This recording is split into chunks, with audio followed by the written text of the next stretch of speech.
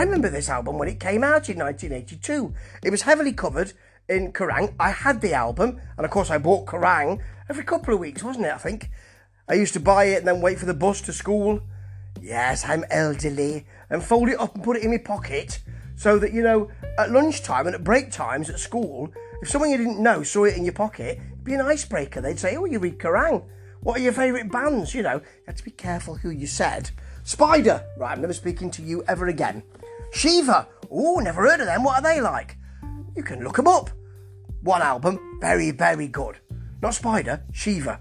Spider were all right, but, you know. Anyway, this album is part of the Deep Purple Touched series, and the reason why I'm able to visit it, and I'm using fairly rigid rules. Yes, I tell you one thing that did happen at school, rigid rulers. Yeah, that was quite horrible, quite a lot of it. Anyway, rigid rules tell me that I need to be careful of the ripple effect, but this has Ian Pace on drums, so there you go. Yeah, very Deep Purple touched. And this will be Gary Moore's Corridors of Power, his second album. And, you know, I remember playing it. I had the tape, because tapes were a thing then, and are again. They've come out to commemorate... Iron Maiden have released a cassette tape to commemorate the 40th anniversary of Number of the Beast. Yeah. Anyway, I had a cassette, and I played it, and I always thought with Gary Moore albums of this time that, you know, they were in the charts and you'd sometimes see them on Top of the Pops, and, you know, it was a big time for popular Brit hard rock, but I never felt, well, this is something I'll be following all the time and I'll keep coming back to it and it'll be one of my favourite albums. I never thought that. And indeed, that's the case this time. Although actually, listening back, and I've not listened to this album for so long, I really enjoyed it. Because you start with Don't Take Me For A Loser, which is a powerful Whitesnake stomper.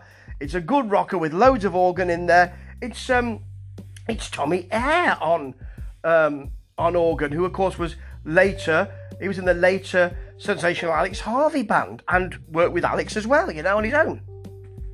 This has a feel of something that could be on the radio, and indeed this kind of stuff was, followed by I'm Always Gonna Love You, which is a massive rock ballad, but not in the kind of, in the sort of hair metal and glam metal rock ballad ways. This has a real emotion to it.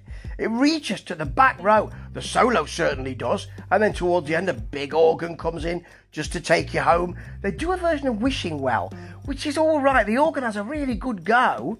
Don Airey's on here playing organ as well on one of the tracks.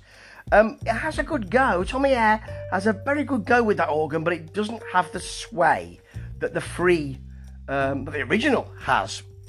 Shame, really. And then you've got Gonna Break My Heart Again, which has a sort of new wave feel to it. It becomes an enormous rock ballad again. There are some big ones here, but in a way, you don't think, oh, there's another ballad, because it becomes a big rock song.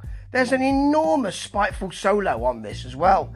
It is a big rock tune, and that was happening a lot at this time, I'm delighted to say. Talking of Whitesnake again, we go back there, and it really is an excellent Whitesnake, sort of a big bluesy rocker, really. Cold Hearted is sort of a Whitesnake offcut. That's not to say it's a bad song or anything.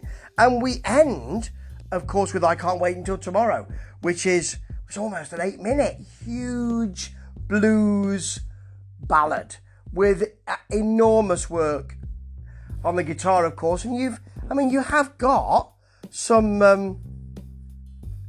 kind of, well, lots of guitar work here, as you'd expect. For instance, End of the World starts with a big Gary Moore guitar workout, but you never feel that he's just playing notes for the sake of it. He has a real sort of plaintive, wanting to be liked tone about that guitar, which really touches me emotionally, and he has a link to those songs as well, beautifully done. And, much missed, of course. I liked Gary Moore when he was doing this kind of rock stuff rather than when he went back to the blues. Although I'm in the minority, I think. But this is a certain time in my life, and I love this rock feel, the kind of big bluesy commercial radio rock feel. And it was great to have a look at this album again. You know what I think I might do now? I might play Out in the Fields very, very loud. Ta-ta.